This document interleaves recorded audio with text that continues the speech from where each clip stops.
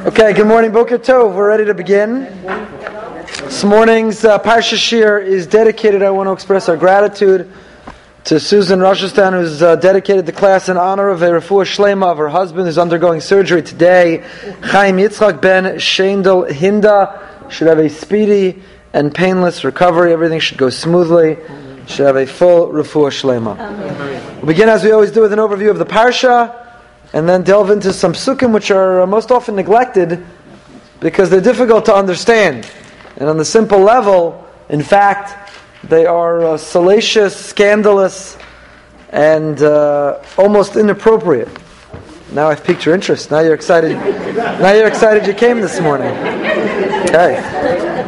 You picked the right day to come to the Parsha class. Okay, but you're going to have to earn it, so we have to get there. First we have to do the overview of the Parsha. Parsha is Vayera, page 78 in the ArtScroll Stone Chumash. Parsha picks up where last week's Parsha left off. Avram Avinu, at an exceedingly advanced age, had given himself a bris milah, had circumcised himself and the members of his household, and now he finds himself recovering. He's recovering, and it's the third day of the recovery, the most painless day of the recovery following surgery. And while everyone else would have been cooped up in bed, been tended to and nursed, Avram is sitting outside. Avram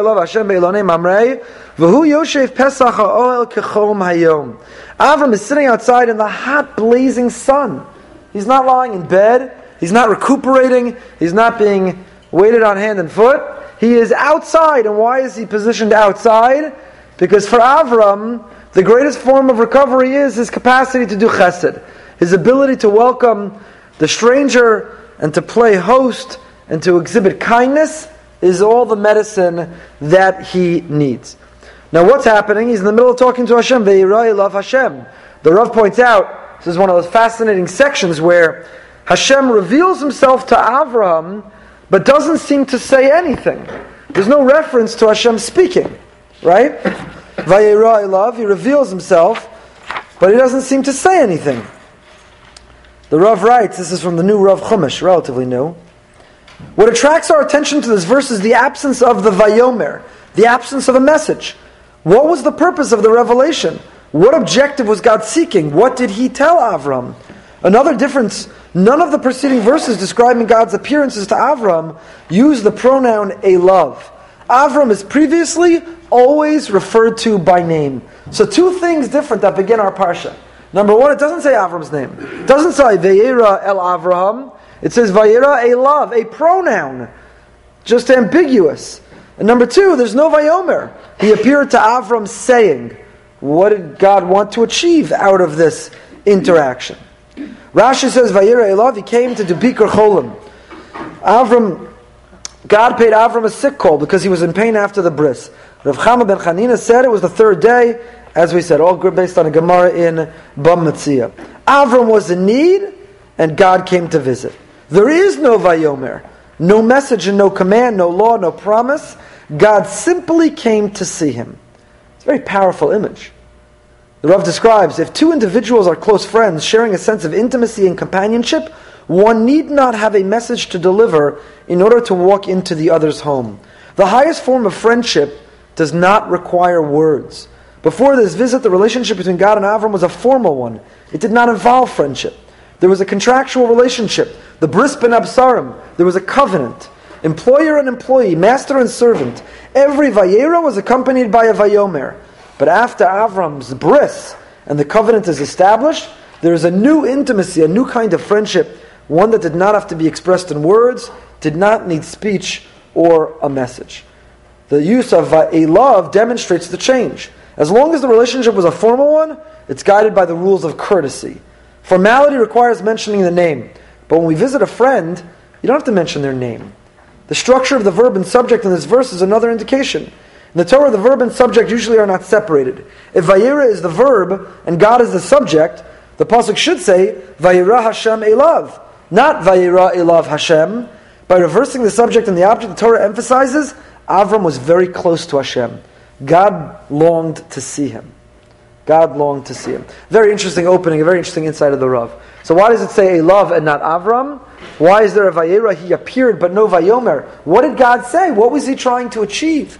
And the message is, sometimes you don't come with a specific dialogue in mind. There is no agenda to the conversation. There is no message to communicate. You simply are offering companionship.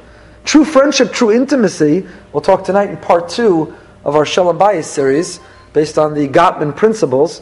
It's at 8:15 tonight. But a relationship has the comfort of companionship without there needing to be words. It's reminiscent of another halacha. This is true in Bikur Cholim. Where else do you see this? In Nicham Avelim, in paying a Shiva call. The halacha is when you pay a Shiva call, you're not allowed to speak until the mourner initiates. We've spoken about this in the past. You can listen online. You're not allowed to initiate conversation until the mourner speaks first. And when the mourner speaks, you follow the mourner's guide. If the mourner wants to talk, you talk. If the mourner wants silence, you're willing to sit silently. And we learned this from Eov, whose friends sat with him in silence. In some ways, silence communicates much more than words ever could. Because if you're willing to endure the discomfort of sitting silently, then you're sending an implicit message. I just want to be here with you. Nothing needs to be said. I'm just sitting here with you. I visited people in the hospital where, not just their spouse, where it's obvious if you're sitting for hours on end, but a friend might have brought a book. The person's fallen asleep or is napping or is reading their own book, and the friend is reading a book. So why bother? What's the point of visiting? You're reading a book? Answering your emails, your text messages? What's the point of visiting? And the answer is the companionship alone is comforting. Companionship alone relieves pain, relieves loneliness. So, says the Rav, that's what's going on here. Hashem didn't have an agenda. There was no commandment, there's no covenant, there's no interaction, there's no conversation. There's no vayomer. It's simply a vayera, a love, and the casual a love, he didn't even need to say Avraham's name. What does Avram do? They're in the middle of companionship. I don't know if they're communicating, right? Based on the Rav, they were sitting in silence. Ostensibly, there was conversation, because HaKadosh Baruch Hu can't sit with you physically in silence, so how do you know he's there? Through communication. So ostensibly, there must have been something. And what does Avram do to Hashem? Oh, he's sitting outside his tent, desperate to play host. Despite his physical ailments, he finds emotional and spiritual relief by being able to practice kindness. And what does he see? Who does he see walking towards him? 3 men. We know them to be angels, but they appear to Avram to be men. And what does Avram do to Hashem? He says, Hashem, if you don't mind, could I call you back later? If you don't mind, could you hold that thought? Hold that thought, Almighty Creator, Infinite, Omnipotent, Perfect Being. Would you mind holding that thought? I just have to take care of something. And of course, Chazal deduce from here that Gadol Achnasas Orchem Mekabalas Pnei Hashchina, it's even greater to play host than it is to communicate with the Almighty. We spoke about this on Simchas Torah morning in the Women's Shir when we developed the ideas behind the mitzvah of Achnasas Orchem. More than just hospitality, it's a holy hospitality. There's a sacredness to the mitzvah. We talked about that elsewhere. But one thing we mentioned that's worth repeating is God Himself gets nachas. You know, if you try to instill certain values in your children, and then you're in the middle of talking to your kid on the phone, your child on the phone, and your child interrupts and says, I have an opportunity to put into practice one of the values you taught me. Is it okay if I call you back? You say, absolutely. 100%. Call me back. What gives me greater nachas? My child talking to me or my child emulating me? Being like me? Putting into practice the values and ideals I've tried to teach them. So for Hashem, He'd much prefer that we try to be like Him than even talk to Him. But moreover, when we practice hospitality, we're taking care of His other children. You know, it's like if you're talking to one child and they say, I see my brother or sister walking, they look tired and thirsty and hungry and have nowhere to stay. Mom, Dad, do you mind if I call you back later? I want to take care of my sibling. What parent would say, no, let him starve, let him drop dead. You're in the middle of talking to me. Let him collapse. You're in the middle of talking to me, how dare you hang up? No parent would ever say that. Say, absolutely, I couldn't get more nachas.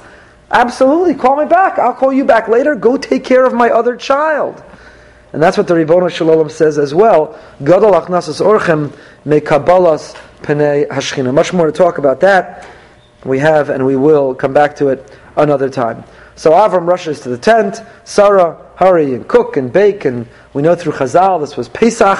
even though the historical event of Pesach had not yet occurred. Avram and Sarah are observing the theme and the motif and the message of Pesach nonetheless. The angels come to deliver a message to Sarah that she's going to have a child. Sarah, of course, is cynical. We've spoken about this in the past. You could listen to one of the previous parts of Shirim. If you look at the way the Targum translates the word tzachaka, it is with a certain level of cynicism, sarcasm. Sarah's laughter was not joyful as it was afterwards, because the great question is, if Sarah is criticized for her laughter in the beginning of the parsha, why is it appropriate that ultimately when that child is born, she gives him the name laughter? Wouldn't you think you would not use the very name, the very word that describes the behavior you exhibited that you were criticized and condemned by the Almighty for? And the answer is, that word has multiple meanings, and you see that through Unclus's translation. Later, Yitzchak, later when she laughs, Unclus translates, it's laughter. It's joyful, it's happiness, it's relief. But here, the laughter is not laughter, it's cynicism and sarcasm. She's in disbelief, she doesn't think it's a possibility. Avram learns about the destruction of Sodom. Kadosh Baruch Hu says, how could I possibly conceal this from my beloved Avraham?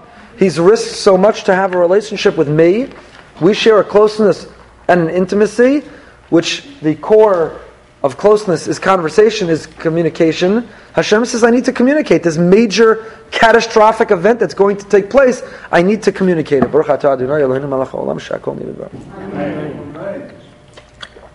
So he tells Avram. Why does he feel close to Avram? This is an aside. Top of page 82. Why does he feel close to Avram?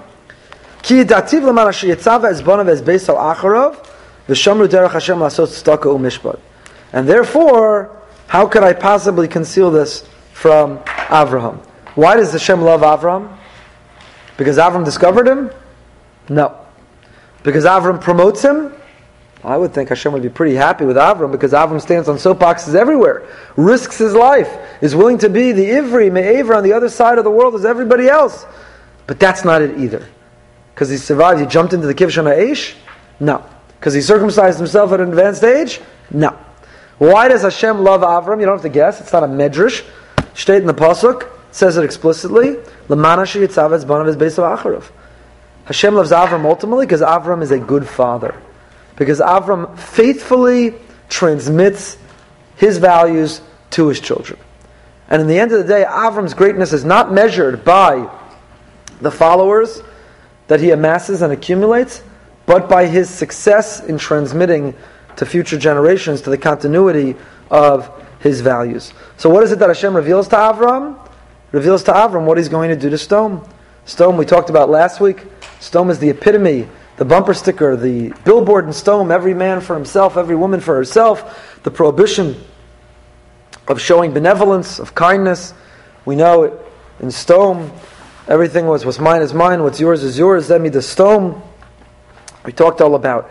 And Hashem felt that such a corrupt, decadent, morally depraved place could no longer continue in this world. And here, this is very instructive. How does Avram react? So much of Sefer Bereshis is counterintuitive. How does Avram react? I would have expected Avram to react, you go, God. Absolutely. Destroy them. Wipe them out. Level them. He's seen with his own eyes. He's interacted with Sodom. He saw what they did to his nephew Lot. He knows what Sodom is all about. Sodom is the epitome of evil. Avram is the symbol of good. Oavei Hashem sinu rav. You love Hashem. If you stand for good, you hate evil. One would expect Avram to say, level them, annihilate them, exterminate them, remove them. But that's not the midah of Avraham. What does Avram do? Hashem, are you sure? Is there nothing redeeming about Sodom? 50 tzaddikim? And then the count begins, going down. Mefarshim explained, he didn't really begin with the number 50. Sodom was really made up of 5 cities. Each one, he was saying, if there are 10 in each one, if there's a minyan in each one. Why did he think that if there were a minyan in each one? Because what would the minyan do? Daven for the others. If you have a minyan, then you have a tzibur. So if you have a minyan of righteous people, you have a critical mass, you have a core tzibur in each sub-community of Sodom. Sodom was like the general Boca del Mar, and then there were sub-communities. There were 5 not to compare, chas v'shalom, but then there were sub-communities within the general development, or sub-developments within the greater HOA. Sodom was again, nothing to do with the midah of Sodom, but sub-communities among the greater community. So there were 5 sub-communities. He arrived at the number 50 because he was trying to see, are there 10 in each sub-community? Is there a core tzibur of righteous people? So not only does Avraham not say, I'll be your biggest cheerleader, wipe him out, I'll go on the talk shows and defend you why you needed to do it. Not only does he not do that, but here's the other incredible thing. If you're Avram and you discover God, it means you've known since you're a child that you are a lowly, finite, limited individual. You've discovered God. That means you know He's infinite and omnipotent and all-knowing and all-powerful. Are you going to disagree with Hashem? Hashem says, look, just wanted to let you in. I'm the Almighty. I'm infinite. I understand everything better than anyone ever could. I created you all. I'm giving you the courtesy of letting you know that I'm going to wipe out Sodom because I love you. And if you love someone, you don't keep things from them. So I'm giving you the courtesy of letting you know. If you're Avram, you say, well, you're God. You're God, I'm not. Okay, whatever you say. Thanks for the heads up. Whatever you say. But Avram doesn't say that. He says, come on. What does he do? He protests. He essentially protests.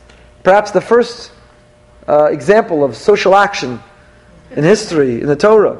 He protests. He has a rally. He says, Hashem, I object. Who are you to object? And I think you see a very important lesson from here, that sometimes Hashem wants us to object. He wants us to follow our moral compass. He wants us to live with a sensitivity. He wants us to pursue righteousness and justice to the point that we protest. We've had to say Tehillim, unfortunately, on a number of occasions, for gravely ill babies, children, people. And I always quote, the Rambam talks about Kol b'nei Chabura Doagim, that everybody should worry if one among them is sick. But I also think you see from the precedent of Avraham that sometimes Hashem wants us to say, we protest. A form of tefillah is to protest. Ultimately, we are submissive. Ultimately, we submit ourselves to your will. Ultimately, you, Hashem, have the final say. But we protest. We object. And that's our moral conscience that is objecting. If ultimately Hashem, despite overrules our objection, we defer to Him.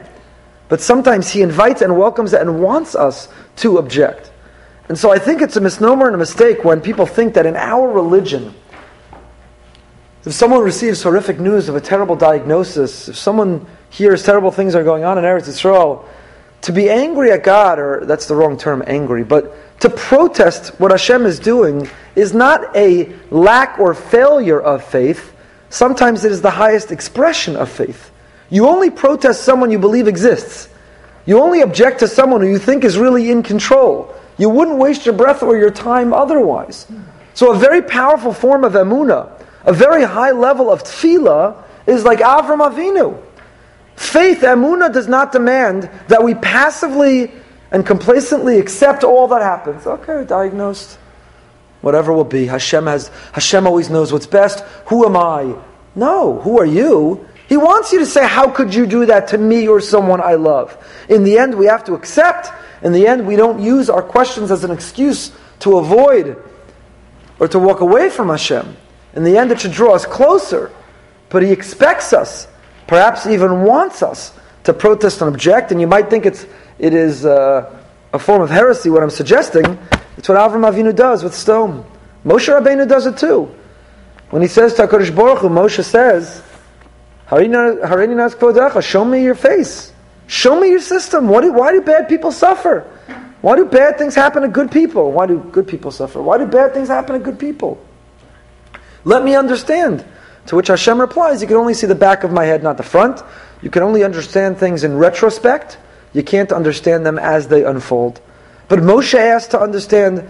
Avram Avinu here is objecting and protesting, and perhaps that is a precedent for us as well. Sodom is ultimately destroyed. Lot, there are 3 angels. One comes to say the good news about Yitzchak. One of the angels comes in order to save Lot. So they go into Sodom and they say, Lot, come with us. Lot learned from Avraham, and Lot hosts these angels. Now, there's a big deal. When Lot is saved, ultimately Chazal tell us he's saved in the merit of, it's not a trick question, the merit of Avram. Why did Lot need the merit of Avram? If Lot had learned from his uncle and played a great host himself, offered hospitality to these angels, not only did he offer hospitality, he offered the hospitality at the risk to his life, because it was a capital crime in Sodom to be hospitable. And in fact, that's exactly what happens in the text. When the people of Sodom hear that Lot is hosting someone, what do? They approach him. And they want to kill him.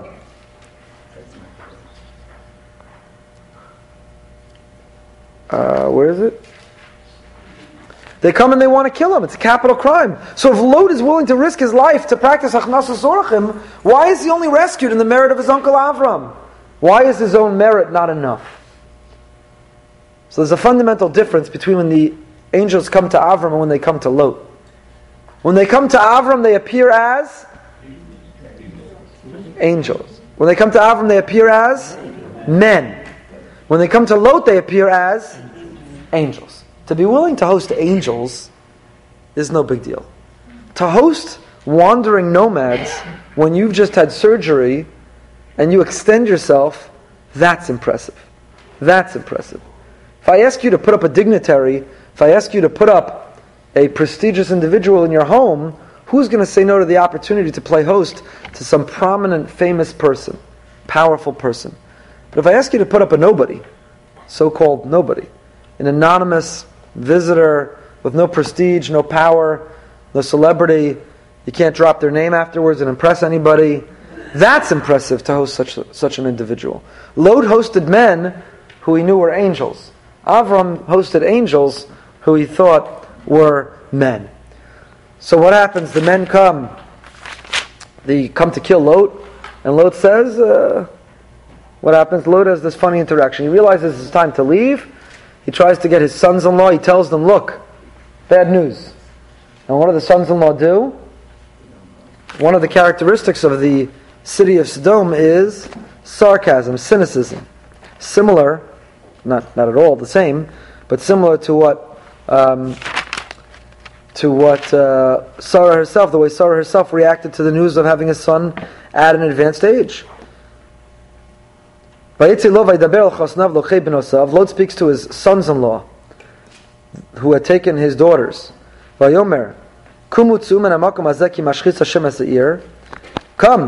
let's go. We're getting out of here. The city's about to be destroyed. You're welcome. I'm rescuing you. We got the heads up. And how do they react? He seemed like he was joking in their eyes. Because when you're a sarcastic individual, when you take nothing seriously, when you're cynical, then you don't even take the message that could save your life seriously. You reject it. And that's exactly what they do. I'll tell you just as an aside, this will come up in part 3 or 4 of the Shalom Bayis series. What are Lot's sons-in-law called? Vaydaber El, in the middle of page 86. Perek Yotes, Pasuk Yudalad. What's a son-in-law called in Hebrew? Chatan, Chasan. How do you say daughter-in-law in Hebrew? Kala. Isn't it a funny thing? Your children could be married for 50 years and your son-in-law is still the Chasan? Your daughter-in-law is still the Kala? This is a biblical phrase. Lot went out and he went to speak to Chasnav, the Chasanim, his sons-in-law, the Chasanim, the grooms. Isn't it funny? Your kids can be married forever and you're still calling your son-in-law a Chasan, your daughter-in-law a Kala? We ran out of words? We ran out of words? You can't find a better word? Chaim Kanievsky explains, I think it's a beautiful insight. Again, we'll mention this in the 3rd or 4th part of the marriage seminar when we talk about in-law relationships. But he says, the secret to the relationship between in-laws and their children-in-law is to continue to have the attitude you had when your child was first engaged to them. When your child was first engaged to your son-in-law, he could do no wrong. It didn't matter who he was or how he behaved or how sloppy or how he didn't help or how he wasn't grateful or how he whatever, but he was perfect because he was about to be your son-in-law. When they're engaged, he could do no wrong. And if you bring that same attitude throughout your relationship with them, then you'll have a healthy relationship. So therefore, they never, if you allow them to never lose that status, perpetually they are the chassan and the kala, the son-in-law is the chassan, the daughter-in-law is the kala, they could be married for a week, they could be married for 50 years, remain that way. Fine. So Lot's sons-in-law reject him, they stay put, they keep Lot's daughters, but Lot grabs his two single girls, and they book, they get out of there. They break out. And they're running and they're fleeing. Lot begs to be able to stop over in one of the cities. He doesn't think he's going to make it. And Hashem concedes and allows him to. Hashem destroys Sodom. He rains down like a nuclear, it's almost like a nuclear bomb. Hashem imtir al Sodom v'al Amorah gafris va'es me'es Hashem min hashamayim. Hashem caused sulfur and fire to rain on Sodom out of the heaven. You tell me what that sounds like. It's like in Yechezkel. When it talks Mechemes Gog uMagog in the time of Yechezkel, it's a similar description. And it sounds like a chas v'shalom, a nuclear war. Gafris ve'es min hashamayim. It sounds like chas v'shalom, maybe in Stone's case it was good, but a nuclear war. Lot's wife is told that they don't have the merit, the virtue to be able to see destruction. Who are they? They're not so righteous that they could bask in seeing the destruction. Lot's wife turns around anyway and turns into a pillar of salt. And the loss of Lot's wife is critical introduction to the next section, which is the one that we're going to study more carefully, what Lot's daughters do with him following the catastrophe of Sodom. Yes? We destroy all 5 cities? Yeah. So Yeah. Well, it was Sodom, which was the composite of the sub-communities. He waited on the 5th because Lot needed a place. He was tired and begged for a place to rest on the way. But ultimately, yes. Lot goes up to Zoar with his 2 daughters. We're going to come back to this in a moment, and has a bizarre interaction. Perhaps that's the best word. Bizarre interaction with them. Next, Avram is in Gerar. Poor Sarah, who's gone through this before, is abducted. Avimelech has a dream, and so on and so forth. Lets her go. Avimelech has a relationship with Avram and Sarah, appeases him, and then we have what they were waiting for. Vashem pakad Sarah kasher amar. Hashem fulfills the promise. Sarah is pregnant. Yishmael is born. Yitzchak is born. Hagar and Yishmael are expelled from the house. And while it looked like Yishmael's days are numbered, he is saved, and the alliance is set with Avimelech. And finally, the parsha ends with what some say is the 10th and final trial. Maybe we'll mention next week. Rabbeinu Yonah disagrees and says the 10th and final trial happens at the beginning of next week's parsha, Chayei Sarah. But either way, perhaps the greatest of the trials, Lech Lecha al Har HaMoriah, Avram is asked to go slaughter his own son, his beloved son, the son in whom he sees his entire future and everything that will follow him. You understand what a trial this is? Avram gets up and he faces the entire world. He faces the pressure of the world, the scorn and the mockery of the world. And he says, you can all keep bowing down to the stars and the moon and the sun, these idols. I'm telling you there's one God. And I'm telling you that I've been given a promise by God. I'm going to have children like the sands on the beach and the stars in the sky, and they're going to inhabit the earth, and they're going to bring the values I'm telling you come from this God of justice and charity and loving kindness and equality. And that's what's going to happen. And he's on soapboxes everywhere. He's on every talk show. He's interviewed on every news station. He's writing op-eds in every major newspaper. And he's saying, this is what's going to happen. I'm going to turn into a great nation, and I'm taking the message I'm sharing with you today, and it's going to spread far and wide. And then God comes to him and says, you know the plan, the progeny and the following, please kill your son, leaving you no future whatsoever. Do you know how embarrassing, humiliating, do you know how devastating to your life mission, everything you've risked, everything you've preached, everything you've talked about? It undermines everything that Avram had dedicated his life towards. It was Hashem saying to Avram, you've spent your entire life working on something, pick it up and put it in the shredder. Destroy it. Destroy it. Forget the emotional attachment to a son. Who could forget that? But put aside for a moment the emotional attachment and asking a father to do such a thing to a child. But in terms of his own life mission, this question. Plus Hashem is asking Avram to go against his very nature. which some suggest is our understanding into the Avos to begin with. Avram, Yitzchak, and Yaakov each face tests, and each test is, how can you prove that even your noble qualities are really in the service of Hashem, and that you're not just predisposed to have them? Who says that Avram loves Chesed because he is pledging his life to Hashem? Maybe he's just predisposed to Chesed. Who says Yitzchak is about Gvura? Who says Yaakov is about Emes?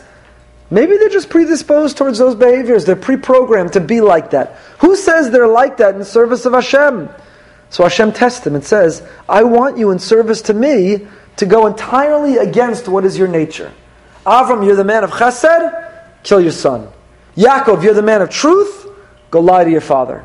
Their test in order to prove that even their innate quality too is dedicated in the service of Hashem is to violate their innate quality. And that's how our parsha ends. But I want to get back to the psukim I want to study because we're already halfway through. Aaron Akain, you have a comment back there?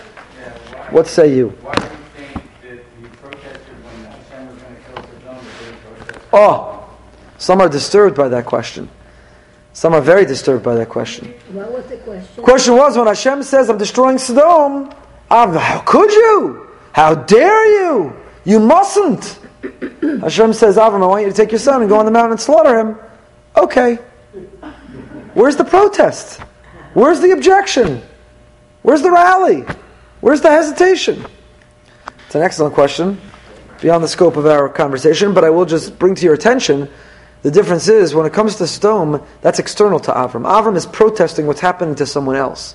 When Hashem is asking something of Avraham, that's a test. That's Hashem asking something of Avraham, not informing him of something he's doing to others. That might be the beginning of an answer. What I want to look at together is Perek Yutes, chapter 19, Pasuk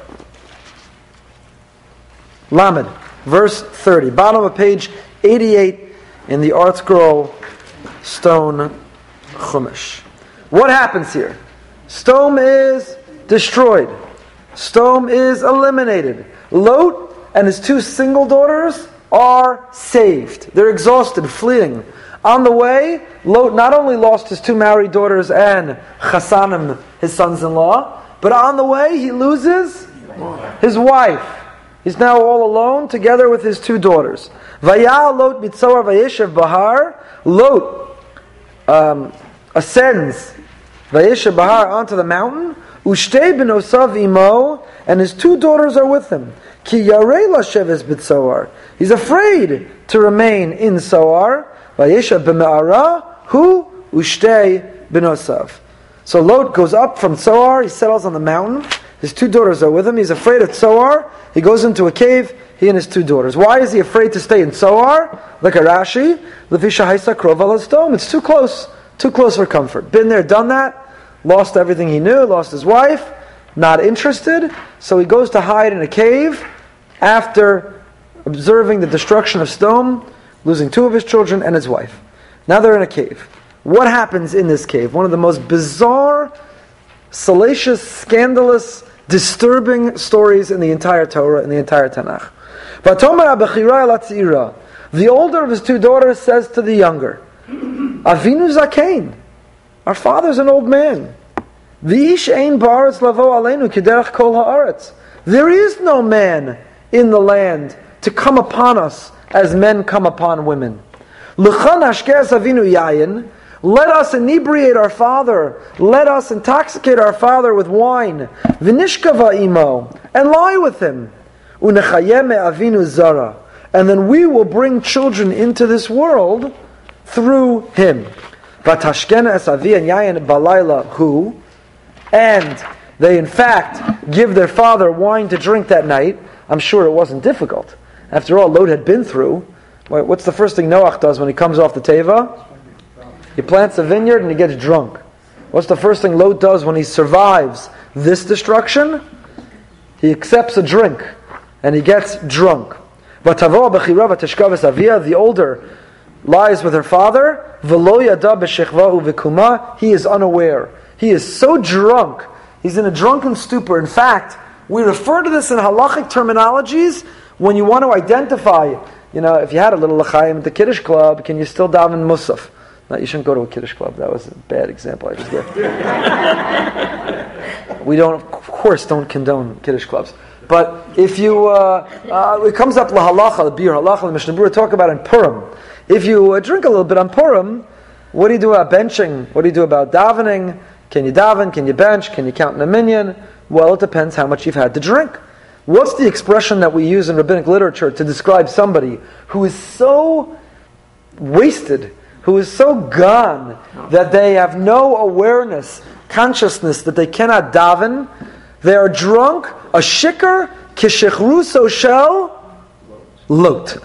The halachic term we use to describe somebody who is so wasted that they can't possibly participate in davening is that they're shikar kishechruso shel lot. So that's how blasted Lot got. His daughter has given him drinks, he's gone. He doesn't even know that he just had intimacy with his daughter. Vayihimi macharas. The next day, Vatoma bechira latzira. Hein shachafti emesh esavi. The plan worked.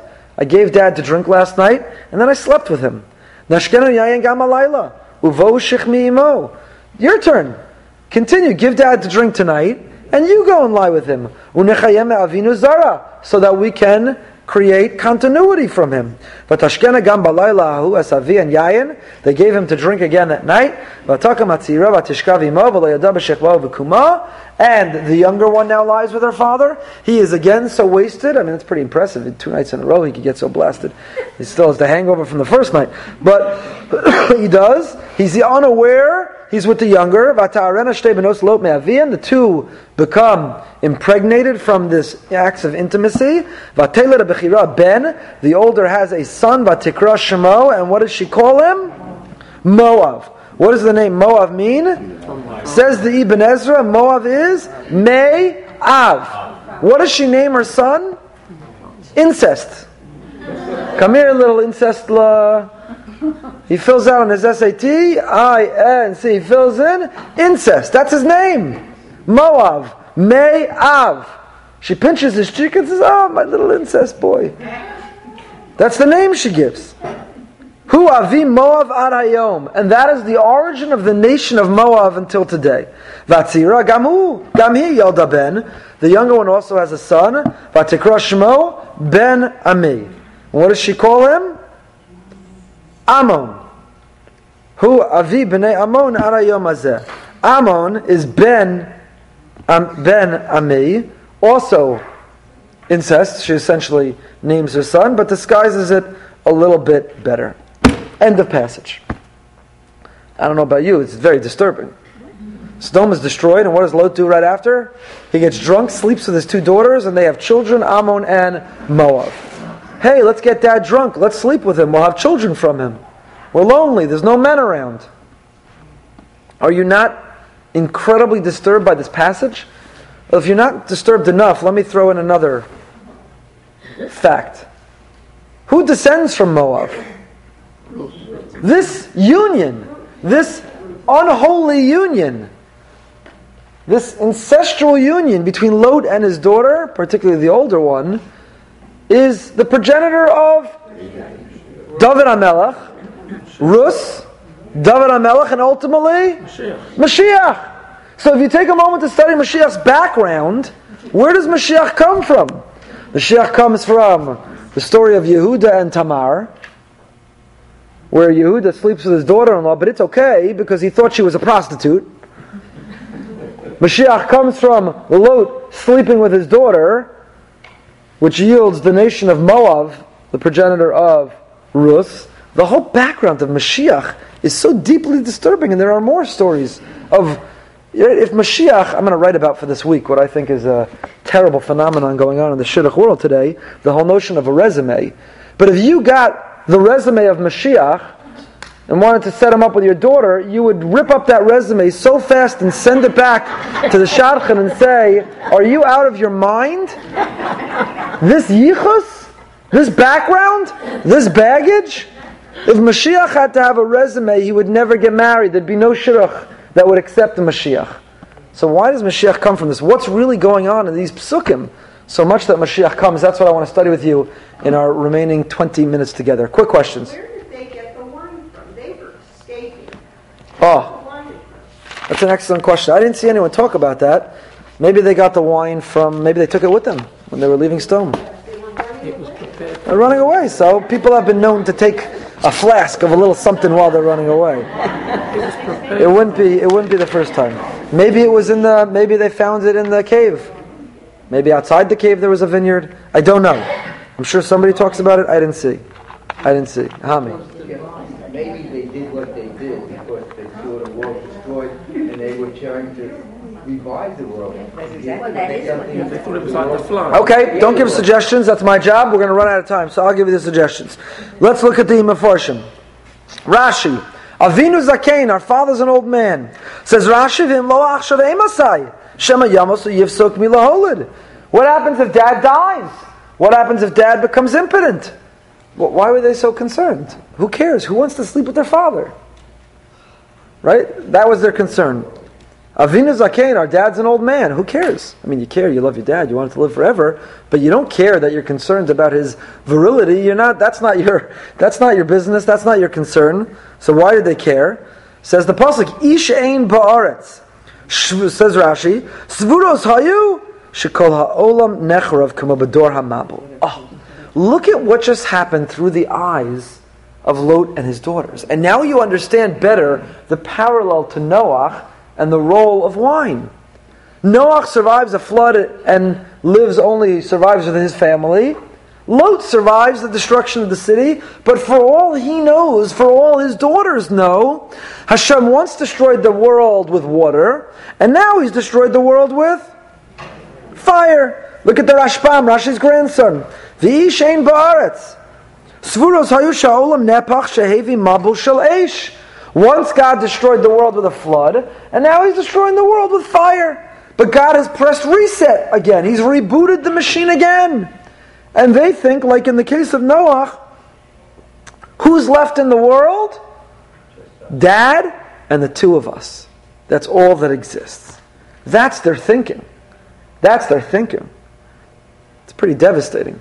Noach survives the flood, he needs a drink. Lot survives destruction, he needs a drink. And the fear, or the recognition, or the thought that you are it, you are all that exists. Says Rashi, we're going to go through just the Rashis here, and then I'll share some more Mefarshim. Says Rashi, Vatishkav es aviha, uvetzira ksiv vatishkav imo. So with the older one it says, she sleeps with her father, and the younger one it says, she lies with him. Tzira lefi shelo pascha b'znus, ela achosa limadta, chisach ala akasa v'la pirish genusa. So it doesn't mention she slept with her father with the younger one, because the younger one was a little more pure, was pristine. Where did she learn this idea of incest? From her sister. So the older sister, it spells it out. Vatishkavas avia, she slept with her father. With the younger one, who was only the product, the influence of her older sister, therefore it protects her a little bit by not suggesting, it says Vatishkav imo. Uvekuma, when she woke up, that the Lot did not know, Lot was unaware when he slept with him, when she lay down or when she rose. Uvekuma, you'll note, has a dot on top of it. In the Torah, it's nakud, it has a dot. Says Rashi, Lomar, Shevakuma yada va'af apichain, lo nishmar le'el sheni milishtos. After the fact, Lot knew what had happened with his daughter that first night. And nevertheless, what happens on the second night? He allows himself to drink. Lot's not accountable for what he did when he was drunk. He's accountable for allowing himself to become drunk once he found out what had happened already on the first night. Moav is the name, Lam Pasuk Lamed Zayin. Says Rashi, Zu shelo ha'isa tznuah, pirsha me'eshamei aviyahu. The one who is immodest, who the text tells us she slept with her father, builds that immodesty into the name of her child. Moav, Me'av, this is my little son, incest. Aval tzira, krasu b'lashon nakiyan. The younger one named her son, at least again, was more modest about it.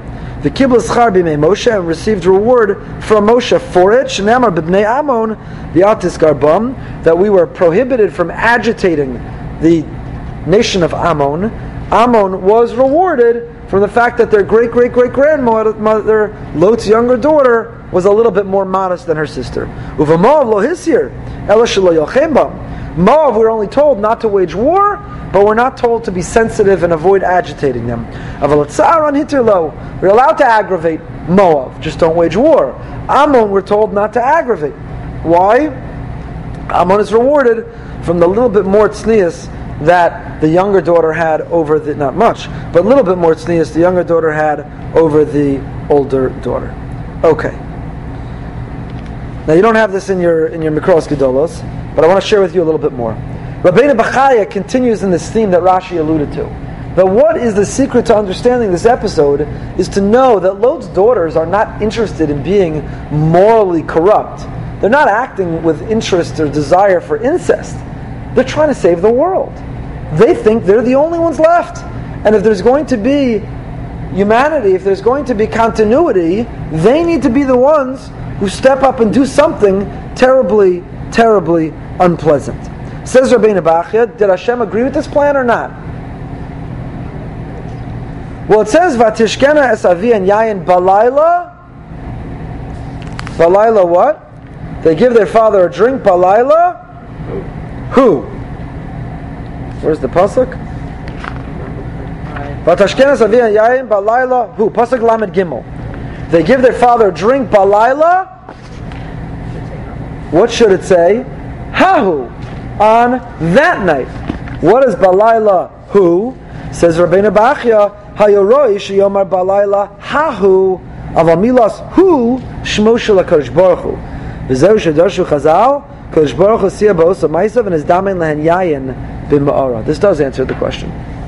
It doesn't say balayla hahu, it says laila hu. Hu is an allusion to Hashem's name. The text is telling us, as Rabbeinu Bachya, that God consented to this plan. God put His name on this plan. Balayla in that night, who? He, God, helped. How did God help? Says Rabbeinu Bachya. This comes back to the question earlier. I'm sorry I said I didn't see anyone talk about it. Rabbeinu Bachya talks about it. How did God help? He planted wine. There was wine, a bottle of wine, in the cave. So that when they came up with the plan, there was wine available to make it, in order to make it happen. Does that explain why in Lamed Hey it does say hahu? Maybe afterwards it says hahu, right? But the first time it says lailahu to show Hashem's implicit consent and even cooperation to be able to make the plan happen. Yes, now. I'm not sure I understand why they thought that they would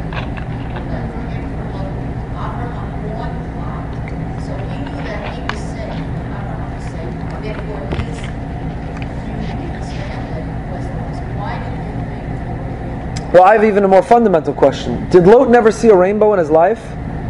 Did he never have a conversation with his uncle about what does the rainbow represent? Was he unaware of the promise from Hashem that he would never do it again?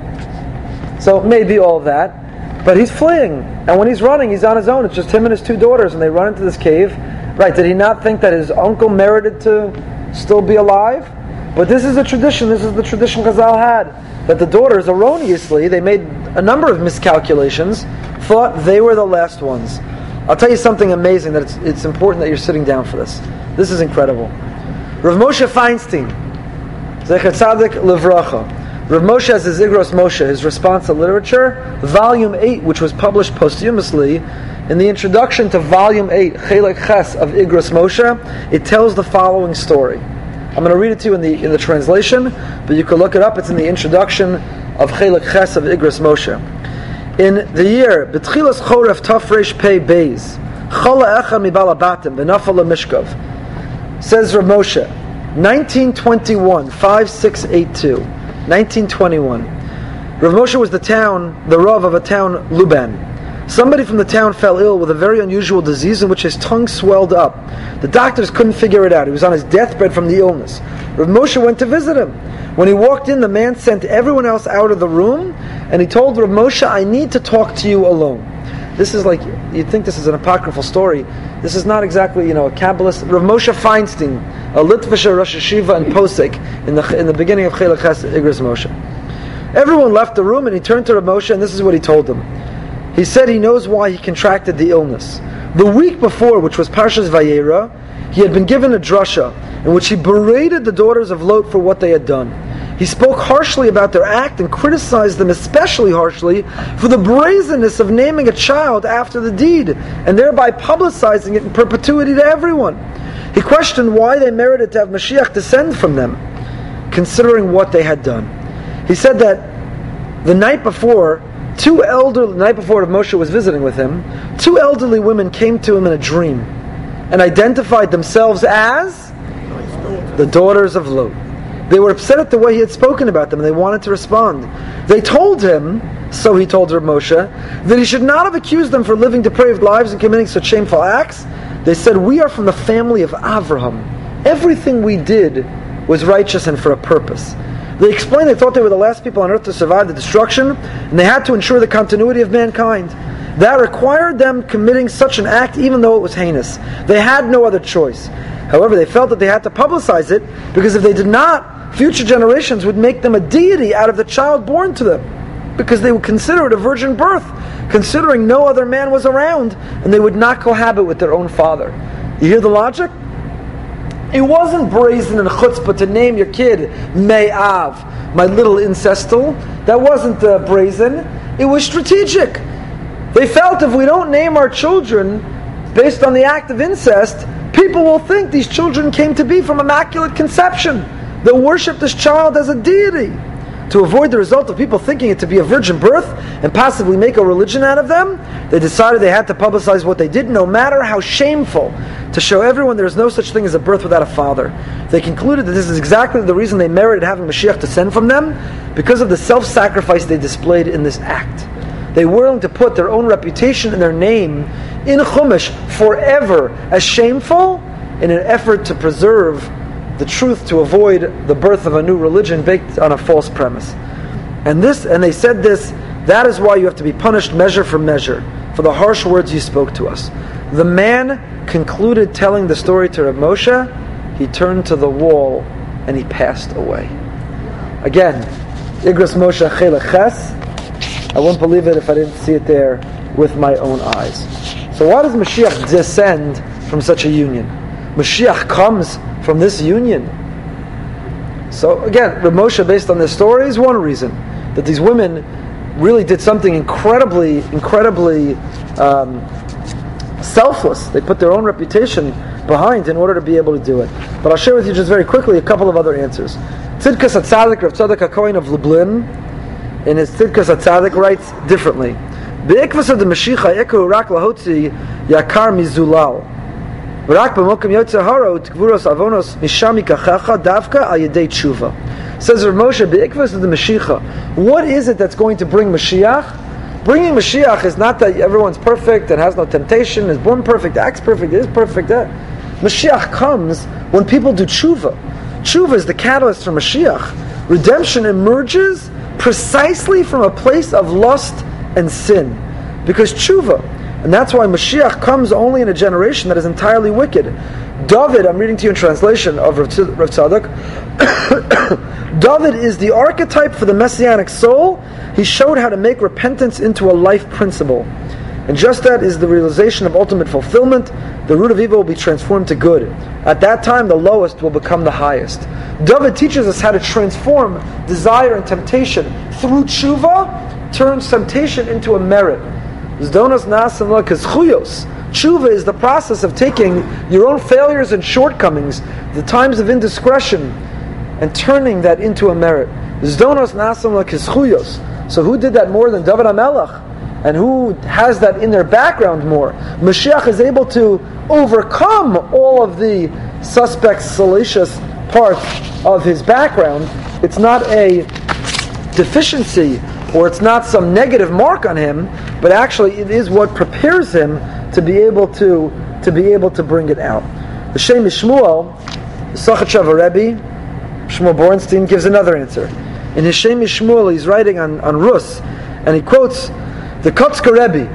He says, the Kotzker Rebbe of blessed memory told me regarding the monarchy that there was no one fit to be king, so someone had to be chosen from Ammon and Moab. Thus are his words. This is simple to explain. Since all Israel are friends like one person, it does not work for one to rule over another, just as one organ in a person does not dominate another. Therefore Israel had to take its monarchy from Ammon and Moab, since the shell of Moab is pride. Therefore, the soul of David was embedded in captivity in the shell of Moab. So this matter of pride be removed from the shell and brought to a level of sanctity, rising higher and acquiring dominion for the sake of heaven. It's another answer of the Shem Yishmael. So we saw the answer, the sick man that confided in Rav Moshe. It was in the merit of the selflessness of the daughters of Lot that Mashiach descends from them. We saw the answer of Rav Tzarek HaKohen, the answer of the Shem Yishmael. But the last answer I wanted to share with you is from the Rav. The Rav has this wonderful volume, a volume that was published fairly recently, of the Rav's talks on Avram Avinu. It's called Abraham's Journey. It's really worthwhile throughout Sefer Brishos to read the whole year long. But he says the following, very, very interesting. Very interesting.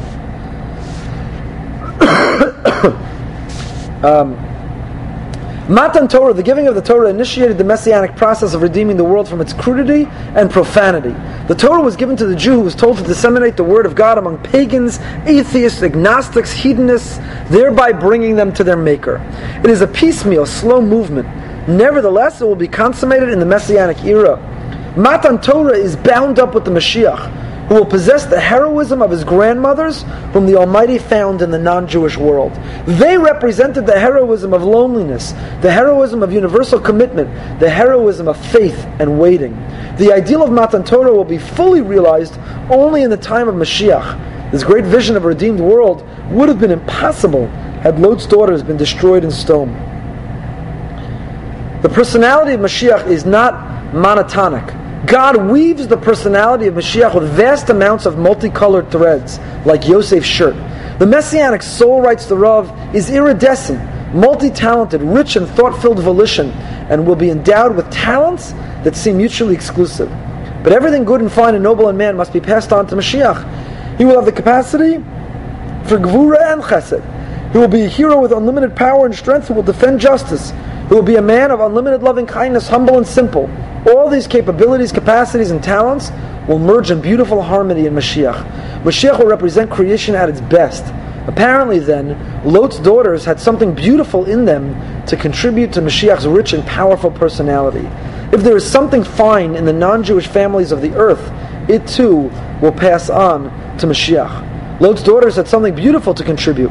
What did this primitive girl possessed of the Almighty, gathering virtues and noble traits from all over the world, picked up? She was uncouth and primitive. She committed incest, and yet she's the great-great-grandmother of Rus. The Mashiach will be her descendant, says the Rav. She was under the impression, quotes Rashi, we saw, that a cosmic cataclysm had struck and only 3 human beings had survived. She acted as she did because she wanted to save humanity. The girl wanted to rebuild the world, to start from scratch, to raise another race to take the place of the human race, which she believed had been destroyed simultaneously with the destruction of Sodom. This was heroism of an undreamt caliber. Instead of giving up, she had the courage to try to rebuild the world, to make a new humanity arise from the ashes of stone. She convinced her younger sister, never mind that their method was primitive and crude.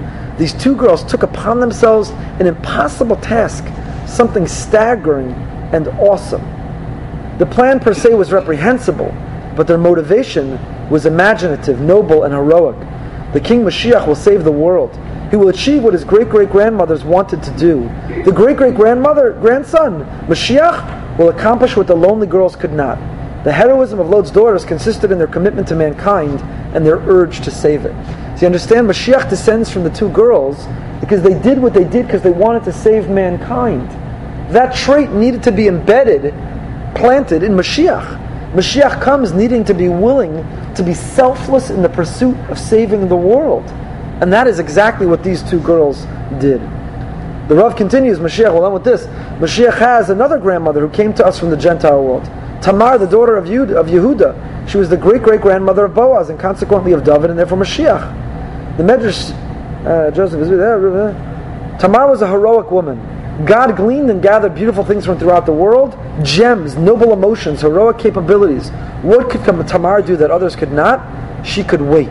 She possessed the heroic ability and the patience to wait without end. Right? She's waiting for a son through her husband, and then through her brother-in-law, and then she concocts the scheme with her father. And the Torah tells us that she waits. Tamar waited many years. She was lonely, forsaken, forgotten by everyone. Seasons passed. All her friends married, reared families. All contact with them came to an end. people treated her with ridicule and contempt.